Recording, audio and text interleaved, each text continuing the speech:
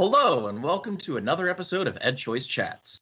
I'm Drew Catt, EdChoice's Director of State Research and Special Projects, and I'm here to talk about the EdChoice Public Opinion Tracker. I'm here today with Paul DePerna, EdChoice's Vice President of Research and Innovation, who heads up the polling project, and Mike McShane, EdChoice's Director of National Research. Thanks for joining me today, Paul and Mike. It's great to be here. Thanks. Great to be with you, buddy. So, Paul, would you mind starting us off by talking about why we started doing this polling project? Sure. Yeah. So, we've been doing polling for a long time, more than a decade. And so first we kind of started to do some state polling, and then we branched out and we did some more national polling around 2012. And we've been producing the Schooling in America report every year. And that's been an annual snapshot of where the general public and school parents, and more recently, we've been polling teachers as well, where they stand on K-12 education issues, school choice issues, and other topics of the day. And last fall, we were talking as a team and thinking that it would be great to have a more regular reading of the public opinion around education issues.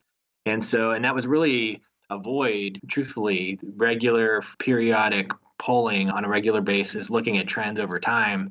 And so, there's been great work from PDK for a long time. They've been doing their annual poll for about 50 years. And then EdNext has been doing their annual poll for more than a decade. We've been doing ours for about 8 years. And then there are these other one-offs. But we thought that we could maybe make a contribution, hopefully inform the public debate and conversation around schooling issues and school choice issues in K-12 if we did a more regular poll. And so we talked with Morning Consult about doing a monthly tracking poll. And so this past January, we launched this project with Morning Consult, who's a survey polling company and data intelligence firm who has done a lot of work around consumer branding, consumer survey research, political polling. And so they're helping us conduct this monthly tracking poll around K-12 education. And so we launched in January, and we're doing this on a monthly basis now. And I'd say our purpose for doing this is at least fourfold. We want to really provide more timely analysis of public opinion around K-12 issues, and really timely K-12 issues, current developments, current events around K-12, more so than we can do in our Schooling in America survey. We also want to deliver state-level public opinion estimates and a reading of where the public stands at the state level and where school parents stand at the state level. And that's something that really hasn't been done before, where we can see where the states are in terms of public opinion on these different issues, asking the same questions at the same time. And so that's something that we see as something novel and new that we can hopefully bring to decision makers and other policy makers around education. And then we hope to provide a lot of data and crosstabs information around the polls for researchers, even journalists who really want to take a deep dive and look at certain demographics.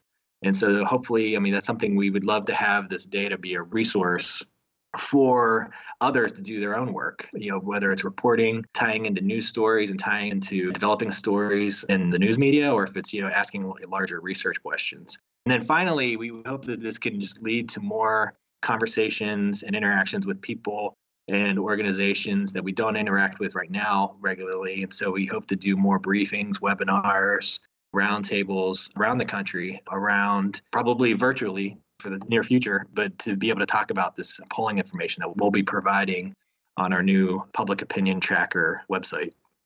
Wow, that is going to be, and already is, a wealth of information and data. And I'm really interested to see how the differences in states shake out. Having just recently conducted state voter polls for Ohio and Pennsylvania, check out our website for those briefs.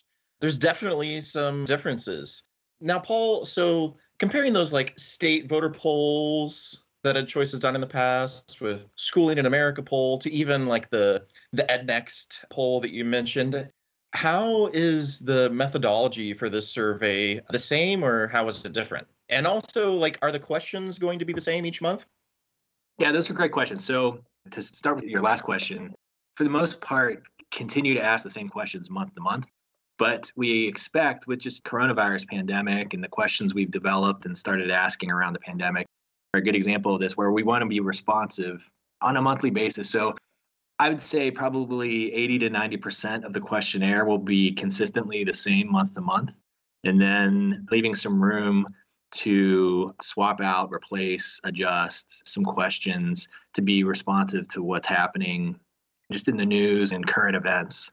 So it will be consistent looking at trends with the results on a lot of the same questions month to month. And then in terms of the methods and like how we differ from Schooling in America, our other annual survey of the general public and other survey initiatives by EdNext and PDK, our questions will be very different in terms of their wording. We touch on a lot of similar topics, but we do take different approaches in terms of wording, framing, response options, and scaling that folks who are taking the surveys can, how they can answer. And then another distinction is that our survey with Morning Consult is a non-probability survey. And so that's something that will be a little bit different than what PDK has been doing in EdNext. But it's something that more and more, with so much change in the survey research industry, more and more people are recognizing that non-probability sampling has been as effective in many cases, especially looking at election polling, as probability-driven and probability-based surveys.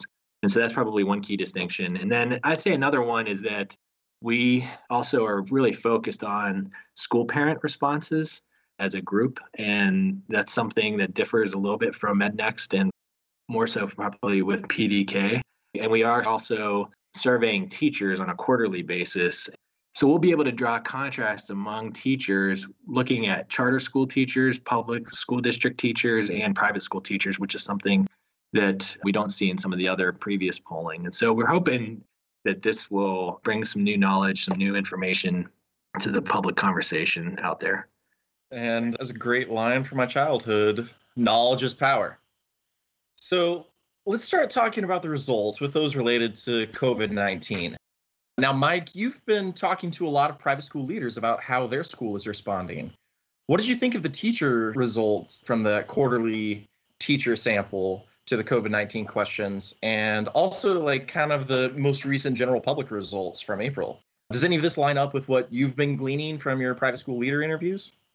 The single most interesting stat that I saw was the percentage of parents that are concerned about their children getting the coronavirus at school. That was, so 47% of surveyed parents said that they were very concerned. Another 19% were at least somewhat concerned, vastly dwarfing those that were not concerned or didn't have an opinion. They were more concerned with that than their children missing instructional time, more concerned than them missing other activities, more concerned about them missing their own work, more concerned about that than anything. And I think that that has really serious implications as we look to any sort of plan to talk about reopening schools. If families are still this concerned come the fall, then this could pose serious problems, even if schools say, hey, look, we want to reopen. If parents are that afraid of having their kids catch the coronavirus, then I think that that's something that's definitely going to be a problem, right? Now, when it comes to the teacher responses, I was fascinated to see the percentages of parents and teachers, the percentages of teachers who felt prepared for school closures and for online learning. So about a quarter of teachers said that they felt very prepared to transition to online learning, and another 40% felt somewhat prepared. And these proportions roughly match parents in total, but there were more parents who thought that they were very prepared and slightly fewer who thought that they were somewhat prepared. And so seeing that disconnect between parents and teachers is interesting, but the fundamental teacher numbers, I think, generally jive with what a lot of folks have been seeing. You know, there are about this quarter of schools that have either already been going to one-to-one devices, or they've been using e-learning days, or they figured out ways around snow days or other things to use e-learning. So that 25% or 26% in this case of teachers was really prepared. And I think it was somewhat heartening to see another 40% that were at least somewhat prepared. That makes me think they've been able to at least make some steps in making this transition scale up. Now, that does say that there is still about a third of teachers who were not that prepared or not at all prepared for dealing with this. And if you see this as a representative sample of teachers, I mean, that's a third of American teachers, a third of American school children is tens of millions, millions and millions of kids that we need to be thinking about. So I think in both of those cases, hopefully policymakers can look at these things, school leaders can look at these things and see where we stand. Yeah, the whole fear thing is striking to me. I mean, I've thought a lot here over the last month about Maslow's hierarchy of needs, and the food insecurity and shelter being at that lower level of the pyramid. But then that second level was really to rise above that is that freedom from fear. And it seems like a lot of parents and assumably a lot of students are struggling with that right now. And really, are we as a nation going to help them to notch up to that third level and really start to have the mental capacity and really social physical capacity to be able to better apply themselves in the classroom? Yeah, it's definitely a hard challenge, and I do not envy those that are trying to figure it out right now. Yeah. Just to follow up with both what Mike was saying and Drew, you too, and how folks are responding or maybe being affected by the coronavirus pandemic and how it's affecting schools. Something that really stood out to me in the results, and this is one of the trends, is following those who think that K-12 education is going in the right direction. So looking at that proportion. And so we started asking that question in January, and it's been going up for both how they view the school district locally, how they see education in their state, and then also how they see education nationally. So it's been kind of interesting that there might be this kind of like rallying around their local institutions or just in their schools. But there's been an increased positive sentiment about K-12 from January into April. And so that's one thing that was interesting to see. And then I also saw in some of the results also this trend of how people see teacher pay and if they feel that teachers should be either paid about the same or if they should get an increase or a decrease. And we do an experiment where we split the sample, half get just a general question and the other half actually get the average teacher salary in their own state to see if that information affects their opinions. And so what we've seen for both versions, we've seen that folks, especially since February, have seen that teachers should be paid more. And so, and this is just, this is more speculation on my part and probably for some other, either researchers or journalists to do some more digging deeply. But it kind of suggests that folks are appreciating the role and the importance and the work that teachers are doing. And it could be, in some shape or form, either from parents now having to do some e-learning at home and instruction and facilitating instruction at home, or just what we're seeing on the news and the news stories about how educators are trying to meet the needs of students. And so those are some other kind of COVID-related trends that something that we should be keeping our eyes on in the next few months. Yeah, and that last one's definitely one that resonates a little with me. I know, this is just anecdotally, but my wife being a high school teacher at a large public high school, one sister-in-law, small private school, elementary teacher, another sister-in-law, elementary public school, aunt that's a public high school English teacher. All of them are saying that their job is significantly harder now. So it's not only that, in my opinion, that parents and others are seeing how much teachers already have to work, but I would say that teachers in general are probably working harder than they were before all of this. It's just interesting to think of. So, Mike, let's keep pulling this teacher thread. As a former classroom teacher yourself, what did you think of the results of teachers recommending their occupation to others and who they really feel supports them? Yeah, so I think it's really interesting that we're using the Net Promoter Score, which is something that we're seeing in lots of businesses use it. It seems like every time I shop at Home Depot or something, I get an email afterwards asking me to use some sort of Net Promoter Score questions. So, and ask those questions of rating your experience from 1 to 10, but then it also asks that question of how likely is it that you would recommend whatever this or staying at this hotel, shopping at this place, whatever. So we asked a version of that by saying, how likely is it that you would recommend teaching to a friend or family member? And when you look at all teachers, about 37% are rated as promoters. And that means they would give on a scale of 1 to 10, 9 out of 10. And about 31% are detractors. That's a score of 0 to 6. So a net promoter score of 6, which isn't great, but it's, it's not underwater. There are more people who were sort of promoters of teaching than detractors. But fascinatingly, broken down by district versus charter versus private, district school teachers are underwater. There are more detractors than there are promoters. Only 30% of traditional public school district teachers would be highly likely to recommend teaching to a friend. 34% would be detractors. But charter school teachers, it's 43 to 28, which is a net promoter score of 15. And private school teachers, it's 54% promoters to only 22% detractors, a net promoter score of 32. So it's really interesting to see that spread across the different school sectors. It gives us at least a first look that it seems like lots of private school teachers are much happier to be teaching in their private school than their district counterparts, and charter school teachers fall somewhere in the middle. Now, that sort of is interesting in the context of some other questions that we asked around who teachers feel supported by. So we asked, do you feel supported by other teachers, by your principal, by parents, local community, local superintendent, school board, state government?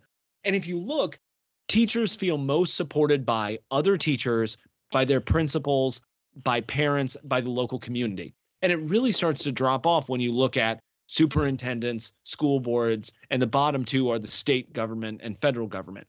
So that could help us in our understanding of why some traditional public school teachers are less likely to be promoters than private school teachers are, because they have much more interaction with things like school boards, state government, and the federal government, which they're much more likely to say are not supporting them.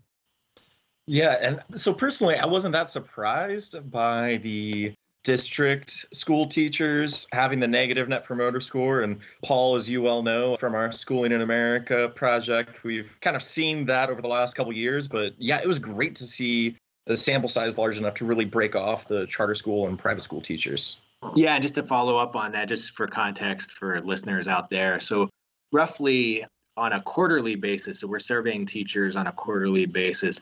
These teacher results are from late March, just for that context. And then the sample size will be roughly about 700 public school teachers, traditional public school teachers, and about 200 private school teachers, and roughly around 100, a little bit more than 100 public charter school teachers, just for that context. That's great. So, all right, I personally think one of the most interesting questions that we have asked so far, not related to COVID at least, is what do you believe should be the main purpose of education during kindergarten through 8th grade / high school? So it turns out that people have different opinions of what K students should be getting out of their education and what high schoolers should be getting out of their education. What did y'all make of those results? Well, I think it's wild, right? In grades K through 8, the number one response, this is based on how many people rated it extremely important, was core academic subjects, which I think like all of us would think like, yeah, sure, that's in there. But interestingly, only 56% of respondents said that was extremely important. The next highest was 48% for socialization. Then become independent thinkers comes in at 46%, how to be good citizens, and it goes down sort of in the 40s, skills for future employment, values, moral character, religious values, and finally about a quarter of respondents said K-8's goal should be to fix social problems. But even within that area, you see some divergence, right? It's not 90% of people say core academic subjects. It's not 80% of people say socialization. So clearly, even within people who are looking at K-8 education, we see a diversity of views in the main purpose. Then you compare that to grades 9 through 12. The rank ordering is completely different, right? So K-8, the top three are core academic subjects, socialization, and then becoming independent thinkers. Well, 9 through 12, number one by far at 62% is skills for future employment. Then become independent thinkers comes in second at 56%, tied with core academic subjects. Then it goes down to how to be a good citizen, and down to socialization is the, let me see, 1, 2, 3, 4, fifth. It goes from second to fifth between them. So I think this is something that we really tend to think about because we think of schooling as this kind of monolithic institution. We talk about what are the goals of education, what's its purpose. But all adults are seeing differences between those, so that maybe the goals of elementary school and middle school are different than the goals of high school. So we have to be even more careful when we talk about this stuff to not only look at the variation that exists within individual groups, but between them as well.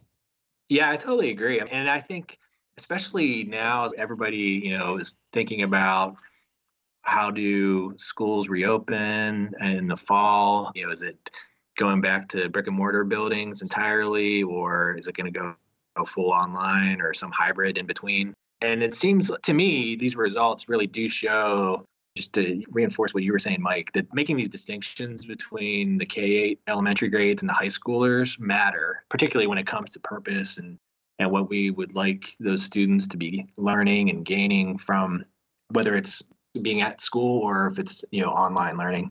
And it's interesting too to see that there's this variation, some contrast between those grade spans, and there's variation of the purpose within those grade spans. And then even comparing the responses of teachers and the general public, there's some differences there too. Particularly in the elementary level, there are some differing views where teachers put a little more value on it becoming thinkers, whereas the general public are thinking more along the lines of, like you said, Mike, core academic subjects and socialization.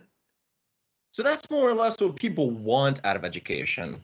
But who do they really trust when it comes to making the good decisions about education? So it looks like from our survey results, adults trust teachers. Far and away, the highest ratings of people who trust a lot or some is teachers. Parents come in second, pretty closely tied in with school principals. And then it goes down from there, from superintendents to the State Department of Education to the U.S. Department of Education, and then school boards, and then the state legislature, which is actually, I found some really interesting variations in there. At first, as sort of we talked about in some of the earlier questions, my thought was that people would trust institutions less the further away that they get from students. So it made sense to me, like, well, teachers and parents are at the top, and then principals and superintendents. But the State Department of Education and the U.S. Department of Education actually come before school boards. So your local school board is supposed to be this kind of local democratic representation of the things that you want out of schools, but it comes in second to last amongst all these institutions. And then in last place is your state legislature or your governor. So the two institutions that you actually have a say in, you get to vote for who's on the school board, you get to vote for who's in the state legislature or who your governor is, come in below your State Department of Education, the U.S. Department of Education, and your local superintendent, which generally speaking, you don't have a lot of say in the management of. So I was interested in that kind of variation. Paul, I don't know if anything stood out for you there.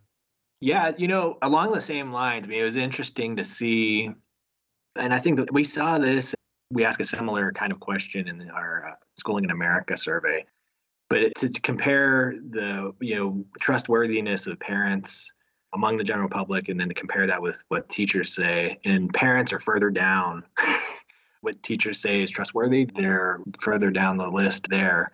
And so, going into this kind of question, you always think that, the closer in proximity or, the interactions, the relationships, the more trust there is likely to be. And I think, that holds up to some degree, but it is interesting to see that state agencies and even the US DOE get a little bit more of a nod from the general public, and school boards and the state legislature less so. The other thing that stood out is that teachers are at the top for both, if you're looking at the general public responses and the teacher responses, and 2/3 of teachers, would say they put a lot of trust in other teachers. And a little bit less so, it's 52% of the general public respondents say that they put a lot of trust in teachers. But on net, I think that educators should be heartened by how valued they are across the board by these different populations. Yeah, I think that's especially interesting, I think, compared to, some previous focus group and polling research, that parents don't necessarily trust other parents. So it's great to hear that teachers trust other teachers. So let's wrap this up by looking at some of the questions many of you listening have come to expect from EdChoice polls. Where would people ideally like to send their children to school? How do they feel about school choice policies? And is school funding too low? Paul? Yeah, so there are a number of questions that we've carried over from the Schooling in America survey just to see how things may have changed since about 6 months ago when we did the SIA poll. And then to be able to just do these, month-to-month trend tracking. And so we see that, similar findings, that Americans do support school choice policies and reforms on net. And we see the plurality of support among those who are just given a very broad general question without any kind of description of the policy. And then once we do give them a description of what a education savings account is, or what a school voucher program looks like, or what a charter school, how it operates, then we see a jump in support, some jump in opposition too, but a much higher jump in support, for those types of policies. And that's pretty consistent with what we've seen in schooling in America. And also, I believe, what EdNext has seen in their polling on school choice issues.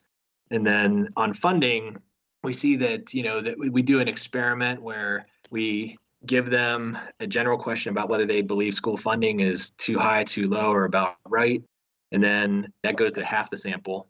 And then the other half of the sample receives a statistic about per student spending in their own state. And so we see that piece of information, just like we see in the SIA polling, that piece of information, that statistic has a dramatic effect on the too low response. And so people are much less likely to say too low when they're given that information. And that's pretty consistent across the states.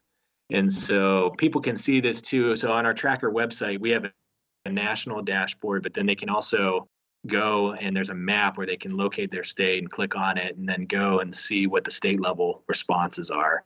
And we put a caution on there that we're doing a rolling cumulative average. So we're adding on responses each month until we hit 12 months, and it'll be a 12-month rolling average. The sample sizes right now for some states are going to be pretty low. And so we'd caution when you see the sample is below 100 respondents, then we always advise caution on how to interpret these results. But for those that are above 100 responses, looking at these school funding questions, and we also ask about teacher pay like we do in our SIA polling, and people can learn those results on the state dashboards as well. Yeah, and I was really interested in the questions about where people would send their kids to school. We asked this question that says, if given the option, what type of school would you select in order to obtain the best education for your child? And amongst all adults, about 35% said that they would choose a private school, 32% would choose a public school, 10% would homeschool, and 6% would send their kids to a charter school. Another 17% didn't necessarily know. One of the things that I found really interesting was when you ask parents, parents are slightly more likely than the general public to say that they would send their children to a regular public school. But teachers are more likely to want to say that they would send their kids to a private school. So if you look at all adults, 35% say that they would send their kids to a private school. Amongst parents, it's only 30%, but amongst teachers, it's 37%. When you look at who would send their children to a regular public school, teachers are much more likely to do that they're at like 45% versus all adults at 32%. But the other difference that they have is that they are much more likely to say that they would homeschool their own kids. So while all adults and school parents, about 10% of respondents say that they would homeschool their kids if they could, only 5% of teachers would. So it's really interesting to me that teachers are more likely to say that they would send their kids to private school and actually more likely to say that they would send their kids to public schools. And where you find those numbers is that they're way less likely to say that they would homeschool their own children. I think it'll be interesting as we track these numbers over time, as families have more of an experience with quasi homeschooling their children, to see if those change over time, because that 10% number has been relatively constant with the Schooling in America survey that we've done for a while. So we'll see how those numbers change over time, but definitely something worth following. And as a former homeschooler myself, I would definitely like to point out that while you do call it quasi homeschooling, that parents are at this point not making the curricular decisions. And that's a big part of actual homeschooling. So I wonder how many parents are thinking about that when they do talk about homeschooling. Absolutely. Yeah, that's a good point. And just to follow up what both of you have brought up on the homeschooling piece, I mean, that is something that as an organization at Choice, we're planning to explore this in some more depth with some future polling, whether on the tracker or on the Schooling in America survey later this year. And so that's something that just to see if this current shift to e-learning or distance learning, if that translates into a greater propensity to do their own homeschooling, where they do have more control over their curriculum and instruction for their children. So something to be interesting to see. Definitely. Well, I think that about covers it for this first podcast, looking at the EdChoice Public Opinion Tracker. Stay tuned for updates to the website on the first Tuesday of each month. You can find it at edchoice.org. www.morningconsultintelligence.com. And I look forward to the next podcast talking about the results. Thanks for joining me, Paul and Mike. Thanks for having us. Thanks. Yeah, it's been fun. Well, our thoughts are with all of you listening, and I highly recommend you all go read the post up on our blog titled Supporting Kids' Mental and Emotional Health While Schools Are Closed. And a lot of the points in it will, I'm assuming, also hold true for many of you through the summer months as well. To stay updated on the latest school choice polling, research, legislative news, and more, please remember to subscribe to our EdChoice Chats podcast wherever you get your podcasts for more of our coverage of new school choice research, education reform policy chats, and more. If social media is more your thing, follow us on Twitter, Instagram, and Facebook. You can find us at EdChoice. Thanks again for listening, and until next time, stay safe and take care.